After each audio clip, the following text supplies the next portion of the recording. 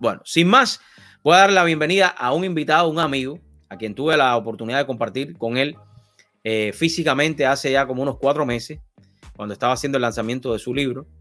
Un libro en el cual él te da todas las herramientas necesarias para que, no te lo voy a decir yo, voy a dejar que él te lo diga, y nos estará hablando también del próximo seminario en el cual va a estar, pero sobre todas las cosas dando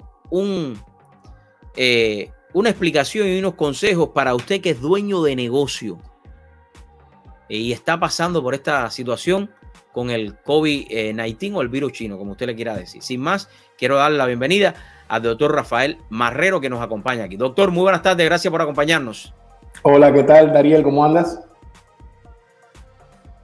Oye, todo bien, gracias por la oportunidad de compartir con nosotros y pasar por acá. Creo que tus consejos son muy importantes para nuestra comunidad y hoy por hoy lo que está sucediendo en esta economía en el cual lo mencionaba a través de la internet, los negocios se han tenido que digitalizar porque sí.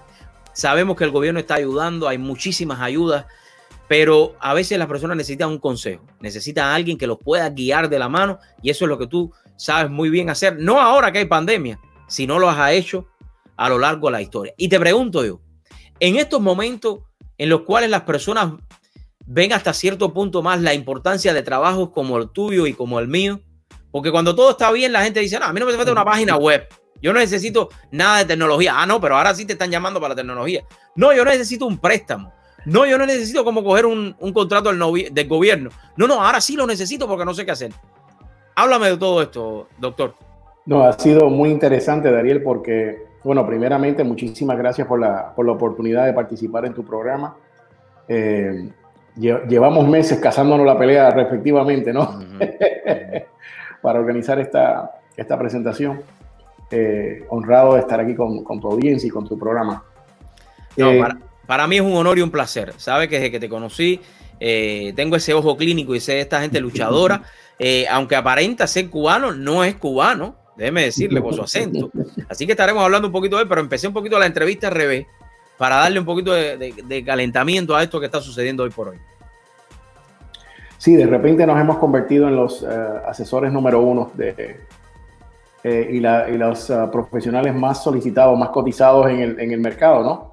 Por nuestra experiencia que tenemos en todo lo que respecta al emprendimiento y sobre todo el trabajo con el Estado federal, con el gobierno federal, porque el gobierno federal se trata nada más y nada menos que la corporación multinacional más importante, la corporación pública con diferentes departamentos que consumen la suma de 550,000 millones de dólares en bienes y servicios todos los años y que destina el 23% de ese monto para pequeñas empresas. Así que eso es una gran oportunidad de emprendimiento para todas las empresas que nos están escuchando hoy y para quienes quieren buscar una oportunidad para diversificar su portafolio de clientes, ¿no? Para buscar clientes estables que tengan la solvencia económica para mantener su negocio a flote. Rafa, doctor, perdone, dije Rafa, pero bueno. Doctor, hoy por hoy los negocios no conocen que existe también oportunidades dentro del gobierno federal. Y es una de las cosas que usted describe en su libro.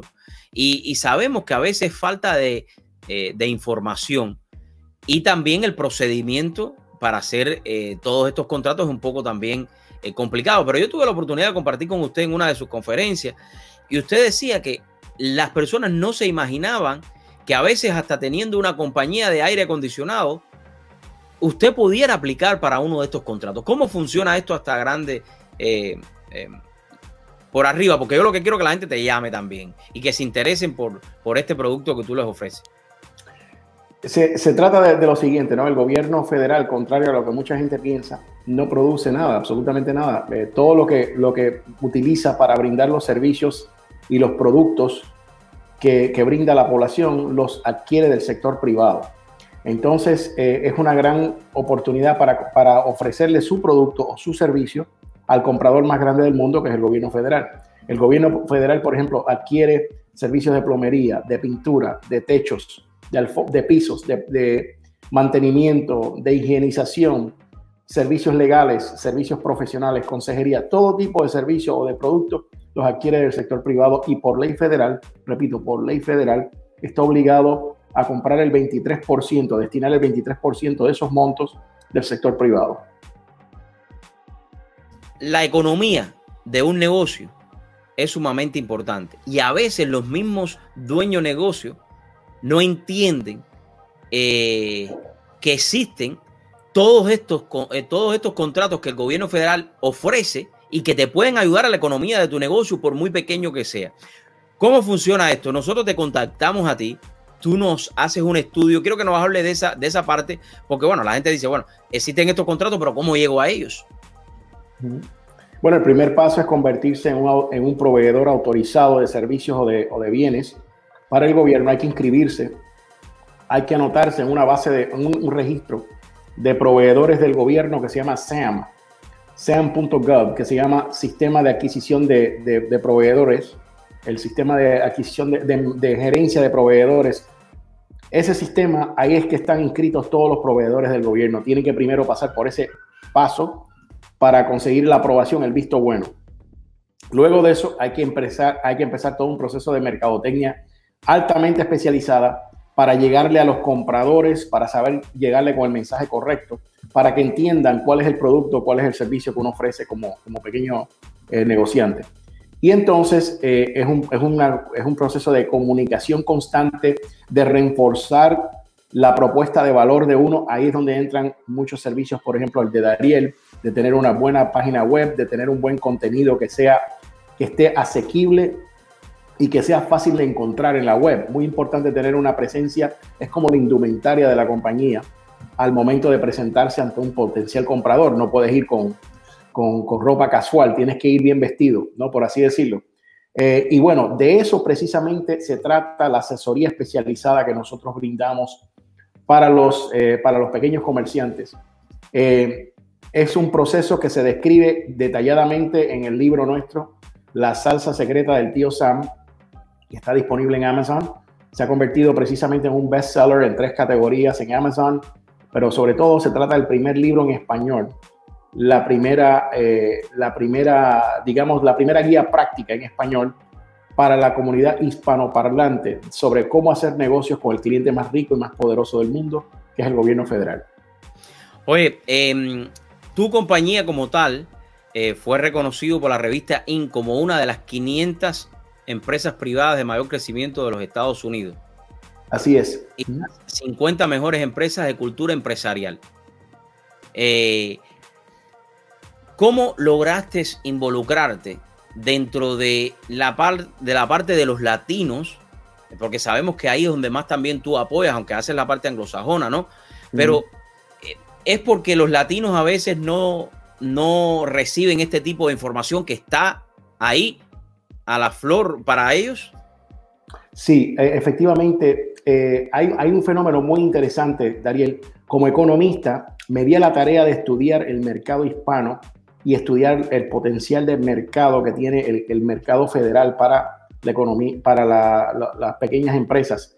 Y bueno, dado el hecho de que la comunidad hispana colectivamente son cientos de miles de millones de dólares en contribución al Producto Interno Bruto de los Estados Unidos, es una contribución importante a la economía y que se aproximan a las 5 millones de empresas. De las 28 millones que hay en Estados Unidos, 5 millones son de la comunidad hispana. Así que es una cantidad bastante importante de compañías. Entonces me dije, ¿por qué es que esta comunidad no está participando y no está vendiéndole sus productos o sus servicios al comprador más grande del mundo cuando existen requerimientos, hay requisitos, hay leyes que dictaminan que las comunidades pequeñas y minoritarias deben participar en estas contiendas? Y me di cuenta de que no había materiales en español, Dariel. Y en ese momento me di a la tarea de escribir el libro. Y si te fijas, yo tenía una página web en inglés, rafaelmarrero.com, y me di a la tarea entonces de crear un portal en español para el libro y también de crear un portal en español para la comunidad hispanoparlante, que es la página negocios con gobierno USA.com. que es una plataforma donde hay blogs. Es la que tengo ahí en vivo ahora mismo. Correcto, correcto. Y si se fijan bien, la página está bien construida desde el punto de vista de contenido semántico y todo. Tiene buenas historias de éxito. Tenemos ahora algunos videos que estamos trabajando con testimonios de personas que hemos ayudado y sobre todo hemos ayudado a desarrollar historias de éxito en la comunidad. No solamente nosotros hemos sido reconocidos como de las 500 compañías privadas de mayor crecimiento, sino que varios de nuestros clientes ya han también incursionado en este mundo y han sido reconocidos por la revista Inc. Y otros, y han obtenido otros premios como entre las compañías privadas de mayor crecimiento en los Estados Unidos, de acuerdo a la revista Inc. Por cierto, debido a nuestro rol de liderazgo en la comunidad hispana, somos actualmente los expertos número 1 a nivel nacional en todos los medios que usted vaya, en Telemundo, Univisión, América TV, en Mega TV, en todos los canales hispanos de habla hispana. Tengo el honor de participar en calidad de economista experto en temas de contratación con el gobierno y también en el tema de la economía. No sé si han estado al tanto, pero hemos estado participando bastante como expertos en temas económicos, como expertos diplomados con la experiencia y el aval profesional para dar opiniones de peso. Así que estamos constantemente los medios noticiosos educando a la comunidad acerca de las oportunidades que hay. Y también quiero aprovechar, no puedo desaprovechar la oportunidad para invitarlos a que participen el jueves 9 de julio, a las 11 de la mañana y a las 2 de la tarde, hora del este, en un webinar que vamos a tener precisamente sobre cómo hacer negocios con el gobierno federal, el cliente más rico del mundo, y se pueden inscribir precisamente en esta página donde dice regístrese aquí. Aquí. Exactamente. Ahí se pueden registrar para ser parte de este webinar gratuito de orientación. Vamos a tener 2 tandas a las 11 de la mañana y a las 2 de la tarde. Los exhorto a que asistan, que participen, porque van a aprender mucho, se los garantizo. No, yo creo que es importante. Voy a estar mencionando, esto va a ser julio 9, a las 11 y a las 2. O sea, tienes dos horarios para que las personas se inscriban. Lo voy a estar anunciando también a lo largo de la semana, porque esto es sumamente importante para que las personas estén al tanto de lo que está sucediendo, ¿no? ¿Cómo tú ves la economía? Voy a empezar con la economía local, porque es la que más nos afecta a nosotros también, ¿no? Porque sabemos que los negocios locales son los que hacen uno negocio con el otro. ¿Cómo tú ves, doctor, todo esto que está sucediendo localmente? Después vamos a ir nacional y después internacional. Voy a dejar la información aquí. Los que se quieran registrar lo pueden hacer. Entren a la página. Simplemente usted llega acá a donde está negocios con gobiernos USA.com y ahí usted puede. Voy a poner también el link aquí en el chat para todos aquellos en lo que el doctor nos está explicando un poco acerca de. Y si tienes alguna pregunta y quieres entrar con nosotros, lo puedes hacer. Ahí estoy poniendo el link. ¿Cómo usted ve la economía local, doctor? Bueno, la economía local fue golpeada fuertemente tras el COVID. Teníamos una economía fuerte y yo creo que Miami y el sur de la Florida es un microcosmo de lo que se ve a nivel de Estados Unidos. Aunque con algunas excepciones, el sur de la Florida se caracteriza sobre todo por la industria de servicios, no tanto así por el sector de manufactura, y es una industria altamente impactada por el turismo. Al verse impactado el turismo, la hotelería, todo lo que es servicios de digamos, gastronomía, el sector hotelero, todo eso se ve impactado al no haber un insumo de personas visitando, porque recuerde que los cruceros y las líneas aéreas del sur de la Florida que reciben son miles y millones de personas cada mes. Esta industria se ha visto altamente impactada. Entonces el número de personas que están ingresando por nuestros puertos aéreos y marítimos, por supuesto, se ha visto reducido radicalmente. Y eso pues ha impactado la economía a nivel local. Ahora, el mes de abril fue el más violento, marzo y abril. Ahora, mayo y junio vieron un repunte tanto a nivel local como a nivel global de Estados Unidos, muy significativo en la economía. De hecho, en el mes de mayo estaba en abril estaba el desempleo en un 14,7%. En el mes de mayo se redujo a un 13,2%.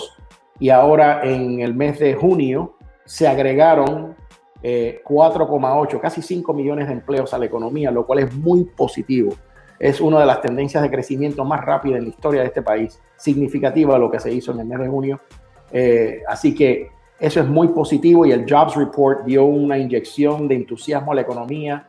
Creo que estamos en un proceso de recuperación económica. Lo que sí es preocupante es, desde el punto de vista de la pandemia es que es altamente contagiosa.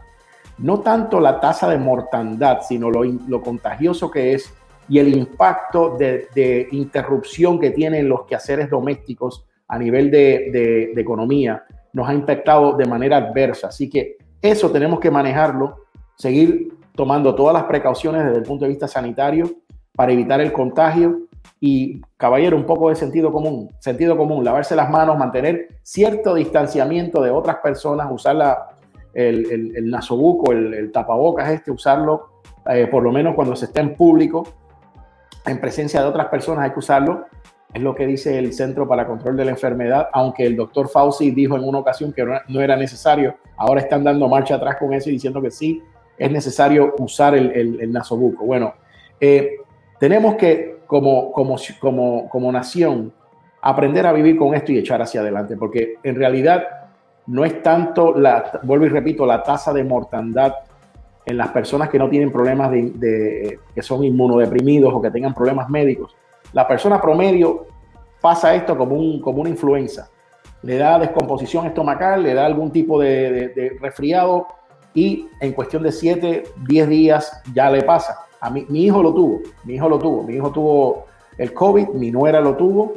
Todo el mundo en la casa de mi hijo lo tuvo y gracias a Dios está muy bien. Así que definitivamente si se practica buena higiene, si se utilizan enjuagues, vitaminas, ejercitan frecuentemente y se mantienen activos durante este momento, creo que pueden sobrevivir toda esta situación. Lo importante es, vuelvo y repito, qué medidas se están tomando para no desanimar el crecimiento económico que vimos en mayo, porque ahora se está hablando nuevamente de cerrar restaurantes, cerrar lugares que ya se habían abierto, aunque sean 50% de capacidad, de volver a cerrarlos, y eso va a tener un impacto negativo en la economía.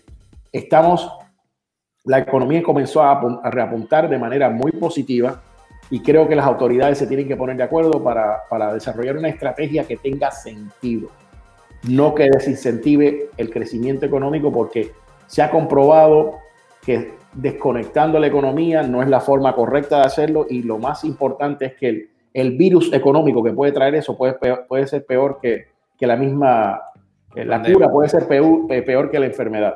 Bueno, yo estaba hablando al principio del programa con diferentes invitados que son dueños de negocios, específicamente del área de restaurantes, y están muy nerviosos porque ya el próximo 8 de julio, según una orden de emergencia de nuestra gobierno, del alcalde del condado, está diciendo que van a cerrar la economía otra vez, que ya van a cerrar los negocios de los restaurantes nuevamente, que se van a quedar para take out and delivery, cosa que yo no entiendo, porque yo lo comentaba, si tú vas a cerrar la economía, o me la cierras completa toda, o no me dejas abierto Walmart, no me dejas abierto CVS, no me dejas abierto BJ, Costco.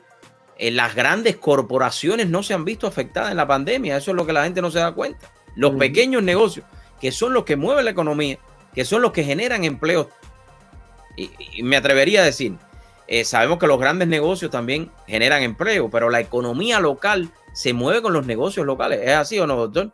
Totalmente. La mayoría de los negocios pequeños, y que por favor que la gente no se equivoque, la gran mayoría de los negocios, Dariel, a nivel nacional, el 80% de los negocios a nivel nacional son entre 1 y 10 empleados. ¿Okay? Y en la comunidad hispana, sobre todo, ese es el caso. Así que si nosotros le cerramos esos negocios, las personas que trabajan con esos negocios no van a trabajar, van a sufrir de nuevo de alarmantes cifras de desempleo. Ahora, yo creo que el gobierno federal no quiere eso, por eso está presionando a los gobiernos locales para que tomen medidas de prevención desde el punto de vista sanitario, pero que sobre todo no paralicen la economía, porque esto va a ser contraproducente. No podemos tener a las personas en la casa en altos estados de ansiedad, porque lamentablemente se producen situaciones como los disturbios recientes donde una situación llevó a un detonante, a una situación donde mira dónde estamos hoy en día. Se han destruido estatuas, se han destruido los mismos negocios en la comunidad negra e hispana. Son los que han sufrido esto, lamentablemente, los propios pequeños negocios que consiguieron préstamos, que tuvieron que reinvertir su capital en arreglar los negocios. No sé si saben esto, pero 800,000 pequeños negocios cerraron permanente sus puertas. Casi el 3% de toda la economía de las pequeñas empresas tuvieron que cerrar permanentemente sus puertas. Y eso es muy difícil, Dariel, porque anualmente tener un pequeño negocio ya tiene sus propios retos. El 20% de todos los pequeños negocios desaparecen el primer año de operaciones. Imagínate si a eso le agregamos la carga, el peso de no poder abrir al público por razones sanitarias y la falta de acceso a mercados de capital, lo cual complica la situación un poco más. Así que es una situación única. Tenemos que tomar medidas para incentivar, no desanimar la producción económica. No, yo creo que, doctor, usted bien lo decía al principio, es importante que las personas tomen conciencia de que estamos enfrentando una pandemia, que unos dicen una cosa, otros dicen otra, todavía están averiguando cuál va a ser la vacuna, pero que también es algo lógico. Cuando tú ves un restaurante que pidió un préstamo del SBA o pidió otro negocio que pidió un préstamo para poder pagarle a sus empleados, pero ya esos empleados entonces no pueden ir a trabajar. Es como darle un empujón. Invirtieron muchísimos negocios, invirtieron miles de dólares para tener todo el compliance de lo que el condado o el gobierno local le estaba pidiendo que tenían que hacer para que pudieran abrir sus negocios. Ahora resulta ser que no. Ahora resulta ser que ya. ¿Qué van a hacer esas personas? Yo me imagino que a veces es lo que tú decías, van a cerrar completamente sus negocios y ya no pueden hacer otra cosa porque la inversión ya la tienen hecha también. Invirtieron dinero que estaban comenzando a ver ya a la recuperación. Pero si con estas cierre nuevamente, ¿en qué quedará? Para todas aquellas personas que están buscando también algún tipo de ingreso como es los préstamos del gobierno, ¿qué les puedes aconsejar, doctor? Bueno, todavía quedan 100,000 millones de dólares en préstamos disponibles, 130,000 millones de dólares en total entre EIDL y PPP. Si usted aún no ha obtenido financiación para su pequeña empresa y sufrió los daños del COVID-19, los exhortamos a que nos llamen para una consulta completamente gratis al 305-507-0474. Repito, 305-507-0474. Le vamos a dar una consulta completamente gratis, confidencial y altamente profesional sobre los particulares de su situación. Ahí está el número de teléfono también, 305-507-0474. Nuevamente, doctor, hábleme de este seminario, este webinar que va a ser este 9 de julio. ¿Qué va a suceder ahí en estos dos horarios?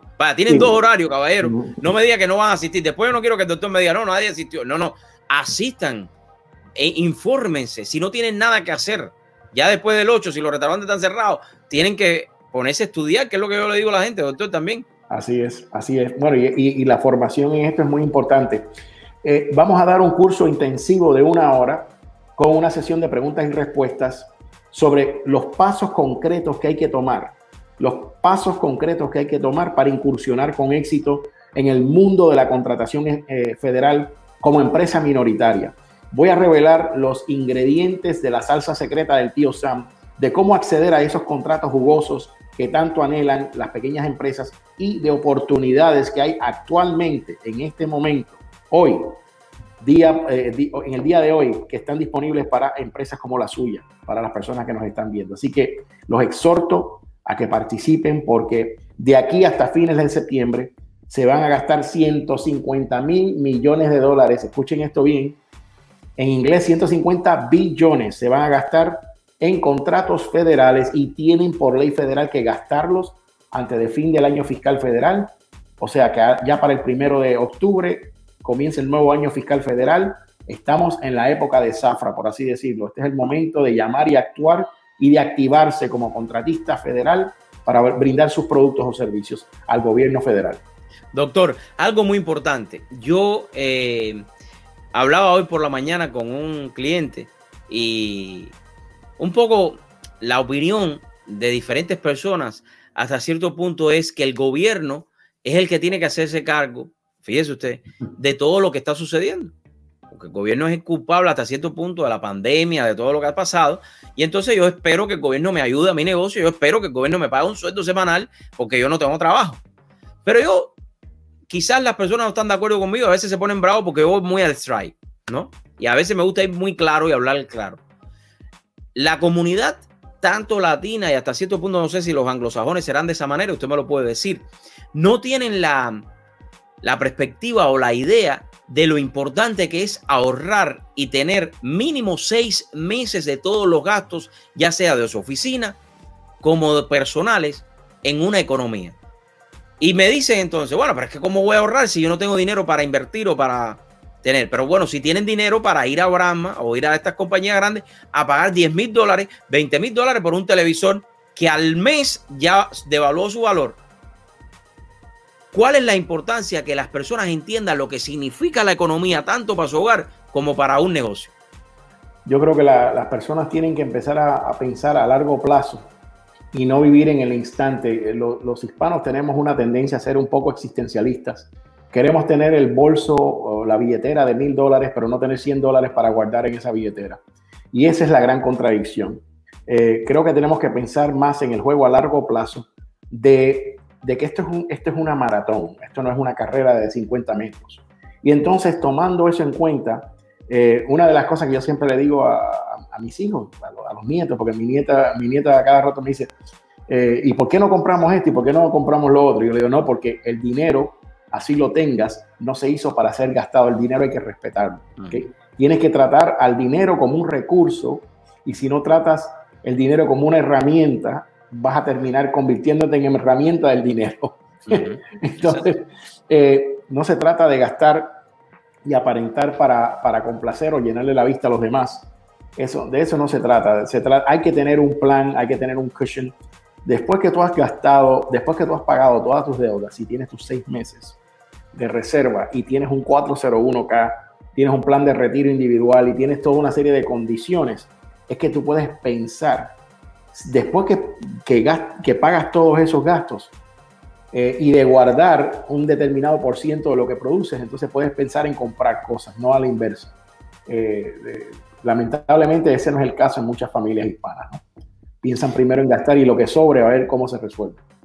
Doctor, quiero agradecerle la oportunidad de compartir con nosotros nuevamente, mis amigos. Este jueves, pasado mañana, no, el jueves, un día más, ya mañana puede decir pasado mañana, a las 11 de la mañana y a las 2 de la tarde. Escoge e infórmate, doctor. Si usted me lo permite, voy a estar repitiendo esto todo el día mañana y pasado mañana porque me interesa que la comunidad se informe. Si pueden ver una serie de Netflix, como yo lo decía, pasen 1 hora. Y si con 1 hora que pasaste a las 11 de la mañana no te convino, no te alcanzó, pasa a la otra también. Porque creo que es importante. Yo creo que la comunidad, doctor, tiene que entender, tiene que educarse. Y tiene que saber que hay oportunidades para ellos también. Porque si ese dinero está ahí, hay que gastarlo. El gobierno lo tiene que gastar. Con COVID-19 o sin COVID-19, estas personas pueden coger esos contratos. Así es, Darío. Muchísimas gracias, doctor, por compartir con nosotros en esta tarde. A ti, Dariel, muchísimas gracias por la gran labor que haces de educación, sobre todo, de concientización, porque no se trata de simplemente hacer bulla, sino de educar, y eres un gran educador en nuestra comunidad y mis respetos por eso. ¿Algo más que se nos quede que usted quiera decir? Bueno, mire, a todas las personas que vayan al webinar, le vamos a dar una guía práctica de pasos concretos que deben tomar para incursionar en el mercado federal, y también a un grupo selecto de personas que estén interesados le vamos a dar una consulta completamente gratis luego del webinar. Así que aprovechen esta gran oportunidad. Mi tiempo, como sabrás, Dariel, está escaso en estos días porque estamos trabajando largas horas con esta situación de la crisis provocada por la pandemia. Así que una consulta de 20 minutos les puede resolver cantidad de problemas, especialmente cuando se trata de tener un nivel de expertise, ¿no? Muy especializado en estos temas. Así que está ahí para los quienes sepan aprovecharlo. Mire, doctor, yo me estoy registrando ya, para que no digan que yo no me registro. Ahí yo estoy, mire, registrado ya. Ahí está. Ahí está. Yo lo hice. Si yo lo hice, usted también lo puede hacer. 1 hora de su vida le puede representar a usted miles y miles y miles de dólares en su negocio. Doctor, gracias por la oportunidad. Que Dios me lo bendiga. Lo propio, gracias. Gracias. Amigos, no pierdas la oportunidad de poder registrarte para este seminario. Mire, ya yo recibí ya la confirmación aquí ahora. La oportunidad está en tus manos. ¿Quieres ser uno más del bulto? ¿Quieres ser uno más de los que han fracasado? Okay, no te registres. ¿Quieres llevar tu negocio a otro nivel? Ustedes saben lo que significa coger un contrato del gobierno. Ponte y piensa, por muy poquito que sea, eso te abre las puertas a billones y billones de dólares. Y no pienses que tu negocio es muy pequeño para poder alcanzar lo que el doctor Rafael Marrero te va a enseñar. Ahora sí, tienes que poner de tu parte. Tienes que poner de tu parte. Inscríbete, ahí está la información para que puedas hacer también tu realidad tu sueño de poder tener un contrato del gobierno. Y sobre todas las cosas en estos momentos de pandemia que hay que diversificarse en todos los sentidos. Y ahí hay una gran oportunidad. Gracias a ustedes en la tarde de hoy por estar acompañándonos. Gracias también por todos los que se han inscrito en nuestro canal. Les recuerdo, youtube.com/Dariel Fernández. youtube.com/Dariel Fernández, ahí lo puedes ver.